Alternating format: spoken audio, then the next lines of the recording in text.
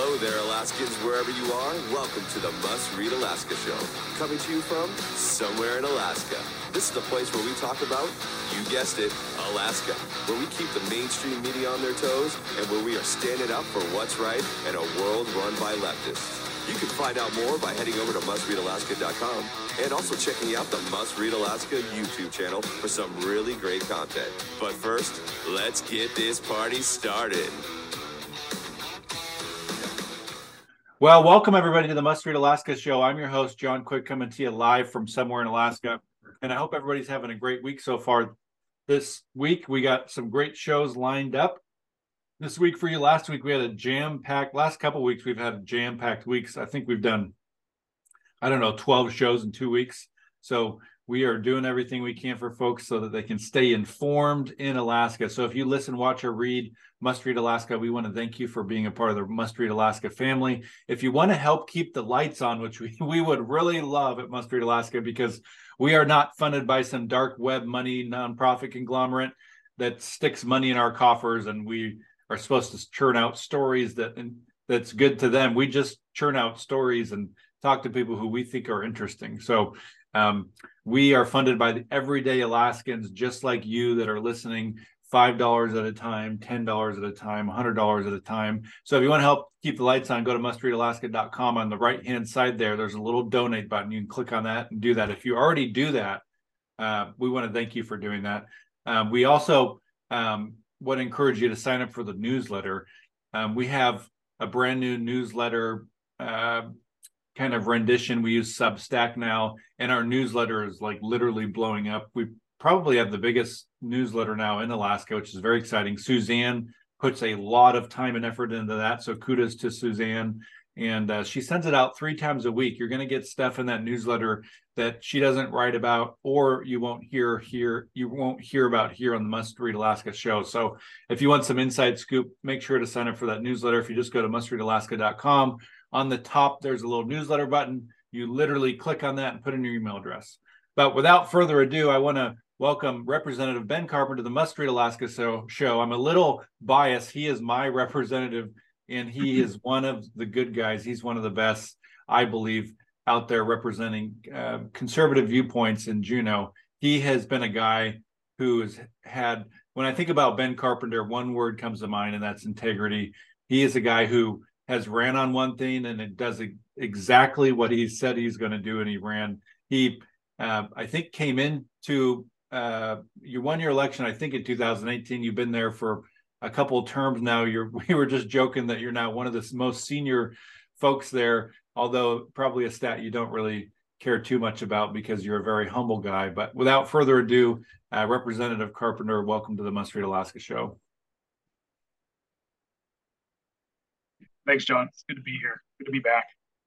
Well, you have got some very awesome committee chair assignments and committee assignments that I think people in the kind of political bubble are very excited for you to have. People that know and care about politics in Alaska are very stoked about you having some of these. So tell us about your committee assignments, your committee chair assignment, and tell us why you're excited to have those. Well, thanks, John. I am excited for my assignments this year. It wasn't something that I was pursuing, the particular assignments. They just kind of happened, and I think they happened for a reason. But so I've been appointed the chair of Legislative Budget and Audit, and also the chair of the House Special Committee on Ways and Means. And both of those committees are focused on budgetary and financial matters. Maybe in a different focus than what the Finance Committee is focused on, that I've served on for the last 4 years. The Finance Committee has its main responsibility is looking at the annual budget. And so the preponderance of the time that you spend on that committee is reviewing all of the budget documents and speaking to people, and you're focused on this year's budget. Whereas Legislative Budget and Audit is a statutorily created committee with some responsibilities that are looking at what has happened in government, and specifically how money was spent, That's why we have an audit section within legislative budget and audit. The legislative audit team, it falls underneath this committee. We also have a statutory responsibility to look at fiscal policies and procedures of state government. And that's very broad, right? So we have some power in statute. And if anybody wants to look it up, it's AS 24.20.201. And that'll give you the statutory authority, some of the authority of legislative budget and audit. The second committee that I'm chairing is House Ways and Means Committee.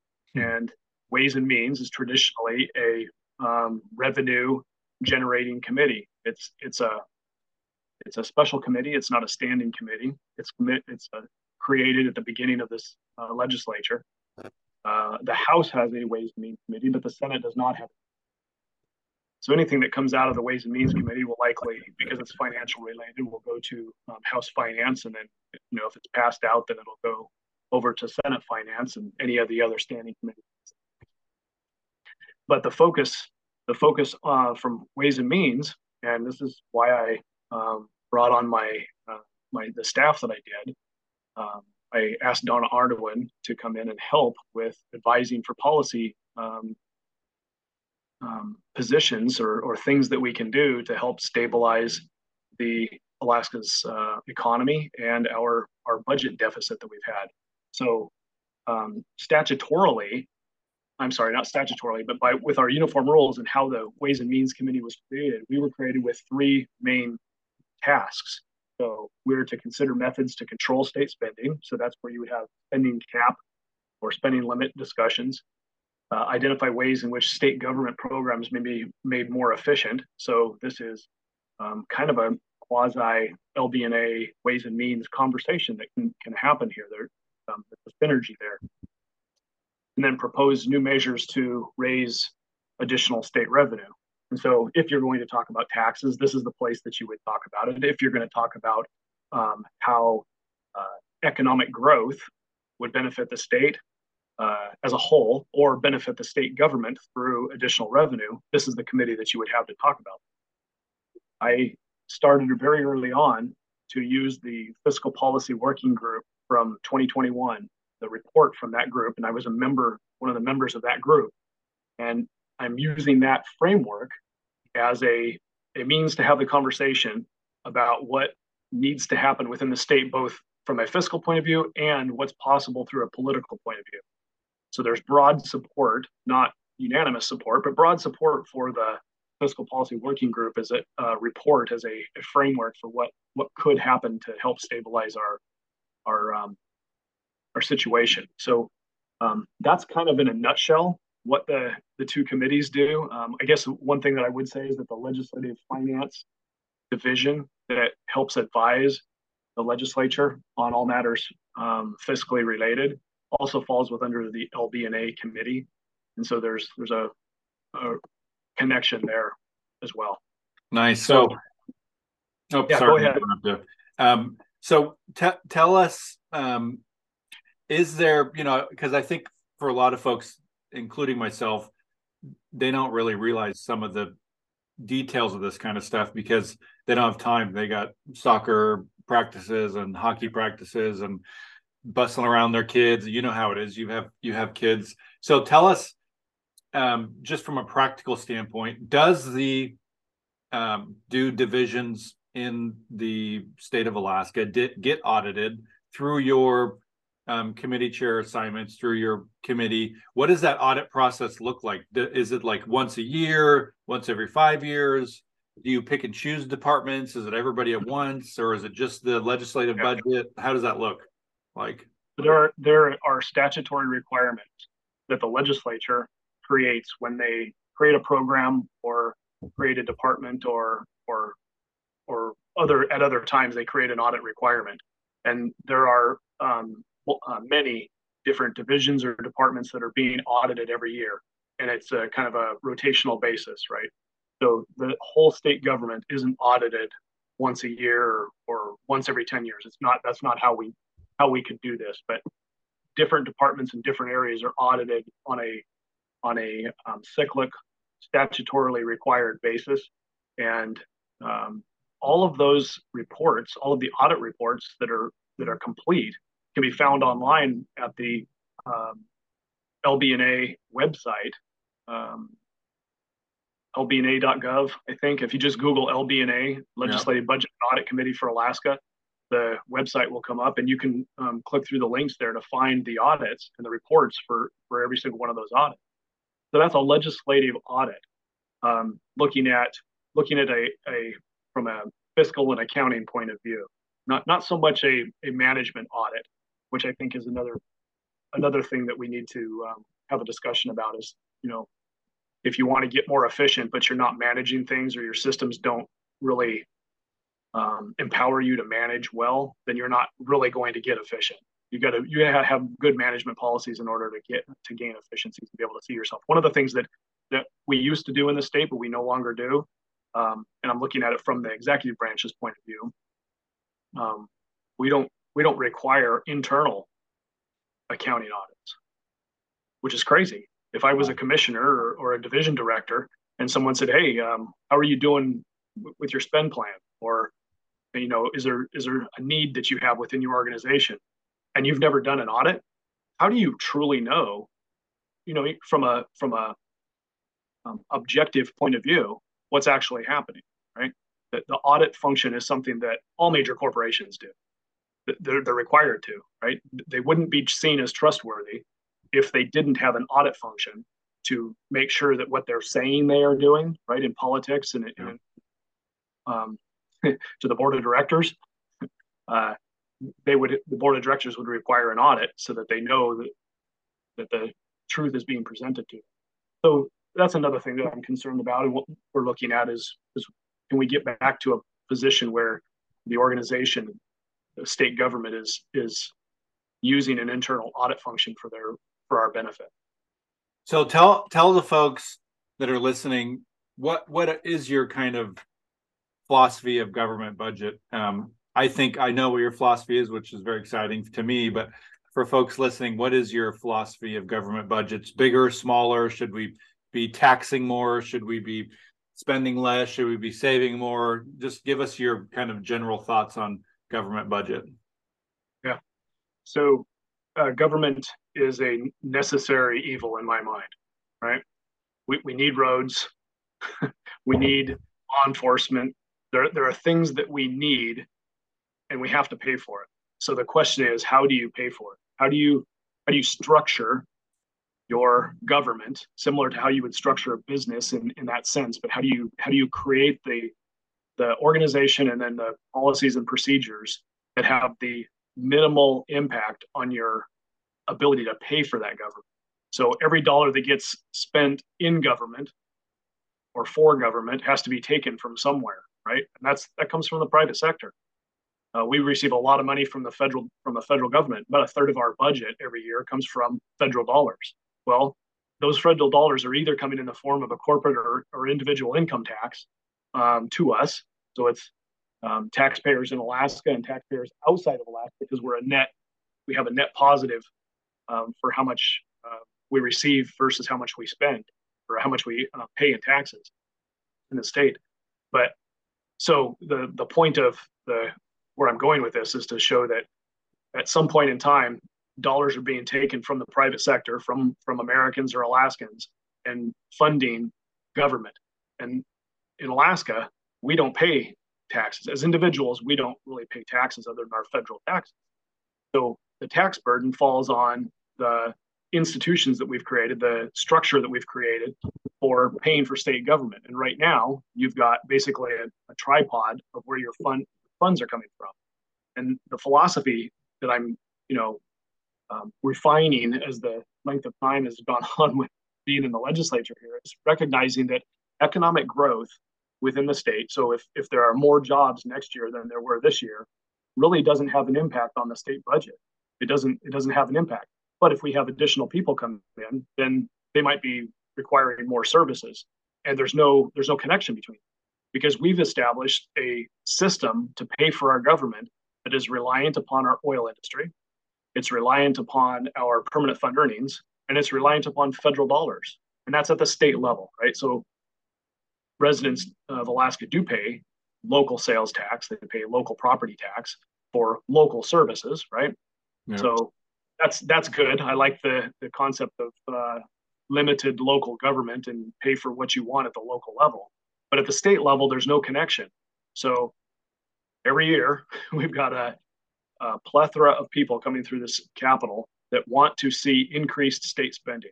Every single year, there is pressure to increase spending for somebody's project, right? And you literally see them walk the halls every year, is my guess. Yeah, same people in some cases, and they have no connection to paying for the things that they're actually after. Nothing. And if the John Q. Public came in and said, "Hey, Representative Carpenter, I want you to educate, increase education spending or road spending or whatever it is that you would need," then there's no connection between that ask and actually paying for the government.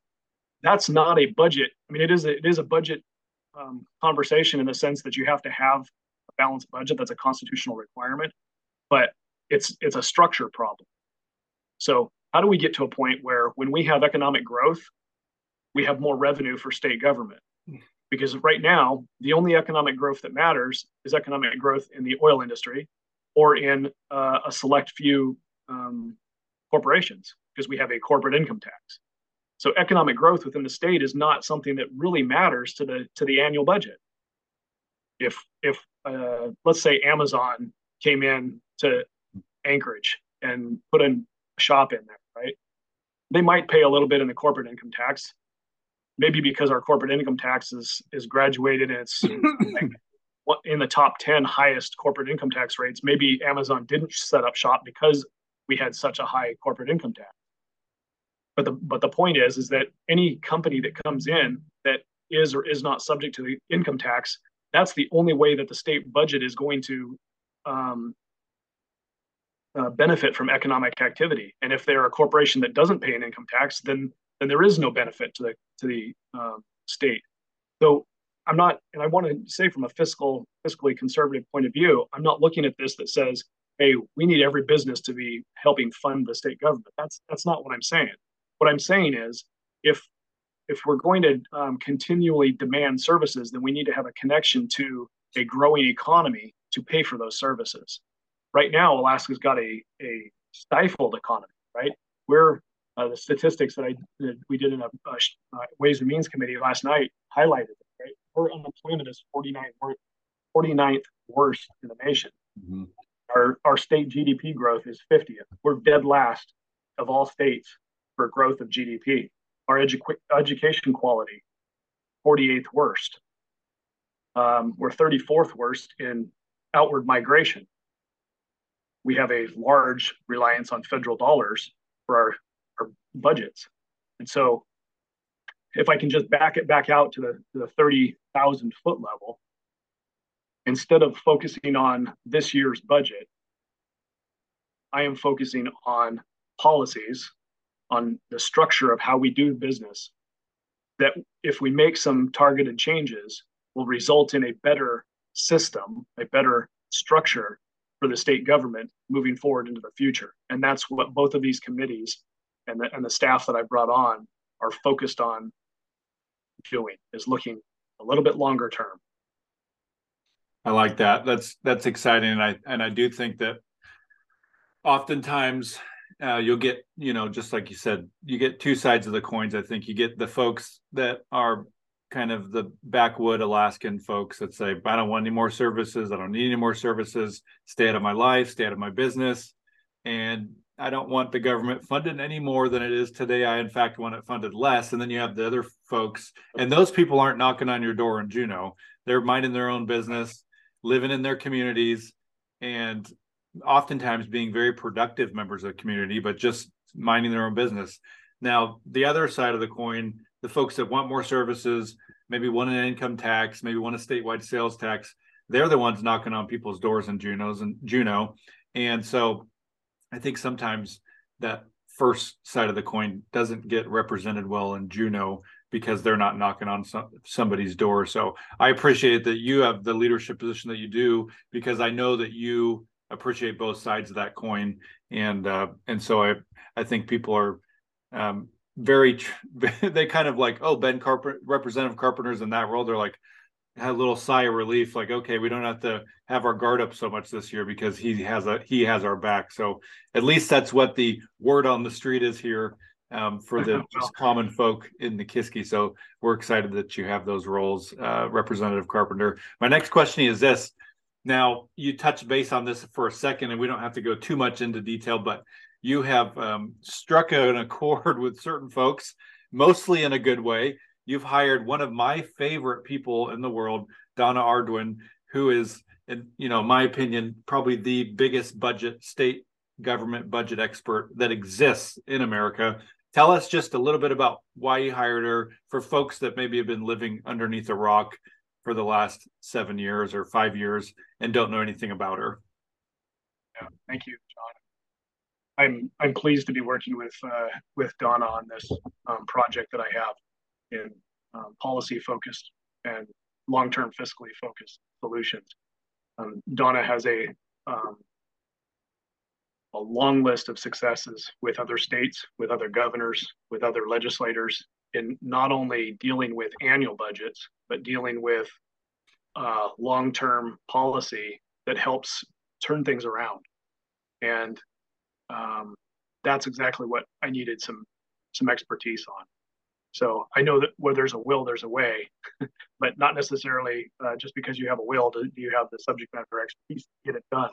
And that's why we bring staff on. We bring people on that have the subject matter expertise. So I hired Donna to help me craft a good plan, or maybe multiple plans, different options for the legislature to choose from for solving the fiscal problems that we recognize, the structural problem that we have, which is our, when oil prices are low, we don't have a balance between our revenue and our spending. So anyway, I'm excited. I'm very happy and very excited to see where this is go. I also hired a woman from Anchorage that is going to help with the LB&A committee. Her name is Lauren Hughes, and she most recently was working as a special assistant office of the municipal manager. And she is going to help run the LB&A committee and help look at process improvement or the statutory requirements or responsibilities that the LB&A committee has on reviewing fiscal policies and procedures within the state. And that's right in her wheelhouse. So I'm excited to see what the next 2 years is going to bring. Awesome. So what are some of your big goals for the next year or two? You've hired some just epic rock star staff. Donna, again, is one of the, if not the leading expert for government budgets in the United States, and she is in Alaska helping you, which is so cool. So what are some of your goals for the next 2 years? Yeah, that's real good. So last night, if you want to go on and watch the Ways and Means Committee from last night, that would be the 20th of February meeting. It was at 6 p.m. And as a side note, I changed the meeting times of those committees, the Ways and Means committees, to an evening meeting so that people could get home from work and get dinner done and then watch and see what we're talking about. Kind of hard sometimes to follow along with those conversations because we work. So I moved those committee meetings to the evening time. What do I hope to get done? Well, as I presented last night, had Donna present what my staff created. We're looking at 6 basic things that we're going to be focused on the next couple of years. Settling the PFD question is number 1. Some sort of spending limit is number 2. Efficient spending policies, right? So how do we reduce the cost of government through gaining efficiency? And I would argue that better management is also part of that issue. Economic growth. What do we do to incentivize or stimulate, or how do we get government out of the way to have economic growth within the state? And maybe a corporate income tax reduction is part of the solution, right? Who wants to come to Alaska as a corporation and pay one of the highest income taxes in the nation? that's a disincentive for people to come and do anything economically within the state, right? There can be opportunity, but the opportunity goes away when you have to put all your profit out in taxation. Accountability and good governance is another piece of that, mostly through LB&A. I won't say mostly, but a good portion of it will be through LB&A. But then whatever we learn can be approached in a policy bill or something through Ways and Means or another standing committee if we need to.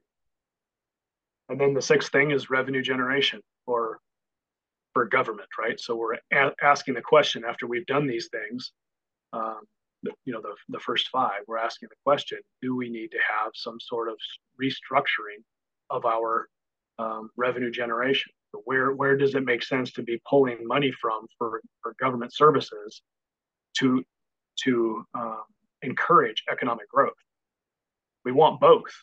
We want a stable, lean state government, and we want a thriving private sector economy.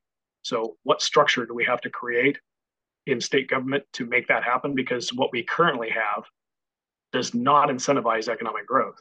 It actually is like a wet blanket on economic growth. That's got to change if we want our kids to stay in Alaska and have good jobs. If we want our schools to be well funded and not have to pay exorbitant property taxes at the local level, we're going to have to do something to grow the size of our economy. So that's what I mean, that's not wanting a whole lot, is it, John? Well, I think it's lofty goals, good goals for you to have, because if there's somebody out there that can figure out how to get this thing done, it's going to be you and your team. And, it's you and I both probably would agree that it's sad to see kids, I guess adults, turn 18 or after college and they just leave. They leave Alaska. And I think we have to figure out a way to keep them at least to have an option to stay in Alaska and figure out a way to have that economic growth, because they're leaving because the job opportunities or whatever it is. And, year in and year out, it just seems like we are losing a very big, talented, young pool of folks to the lower 48 because we don't have our crap together. So I think it's really awesome that you're trying to tackle this big thing. And I think if there's somebody out there that can do it, it's you. So how does we live in a state that has a capital that's not accessible. As you know, it's been a hot topic of conversation for, literally decades. How does somebody get involved in what the heck is going on in Juneau when they can't drive there? I mean, you mentioned moving some meeting times around to make it more accessible, but realistically, what could somebody still do? I'm sure you get emails and phone calls. Do those things actually work? What are ways folks can make a meaningful impact without jumping on an airplane and spending $1,000 to fly to Juneau to state their case? Yeah, thanks, John. So first off, and I don't mean to be pejorative to anybody, but if you turn the Netflix off and you go to our website, legislative website, and watch a committee meeting, right? Poke yourself in one eye and keep the other eye open. Watch our committee meetings and listen to what your elected representatives are saying in their committee meetings. And then send them a single paragraph in an email that is short and to the point about what you think on what they were saying or a particular measure or bill that they're reviewing. Communicate very well, but do it succinctly and shortly, because I can tell you, I receive emails from people who are passionate about a certain subject, and the email will be 2 or 3 pages, right? If everybody sends me 2 or 3 pages, it is very difficult to discern that down into what the main point is, right? So we have to be better influencers. And I'm speaking about this if I'm a private citizen, I have to be a better influencer of my elected representatives if I want to see better policies coming from those elected representatives. And yes, Juneau's off the road system. And yes, you can't get here very, very easily. And I wish that I could change that. We either need to build a road or move the capital, in my mind, so that more Alaskans have direct access to the capital. That's another conversation for another day. It's not happening. divided legislature. So those are two things that you can do. Watch the committee meetings and listen to what's happening, and send us an email. We have public testimony periods for the bills. And I can tell you that the majority of the time when we have public testimony, there isn't anybody there to testify. And I get it, because we're holding testimony in public meetings between, 8 a.m. and 5 p.m. So most people are working. Yep. So what I would say is, if you have the opportunity to call in to those public testimony times, it's a very easy process, and you can share your thoughts about the bill that's before the committee. But you can also do that by email, and all of those emails get put on the record. I read all of the emails that come through to my office. I don't necessarily respond to every single one of them, but we do read them. And I can tell you that reading the email, I can tell if this is coming from a person who is sharing their feelings, or whether this is an automated email that somebody just clicked a button somewhere and sent me an email that comes from hundreds of people. It's the same form email that comes to me, right? I get it. Somebody clicked the button and this is how they feel.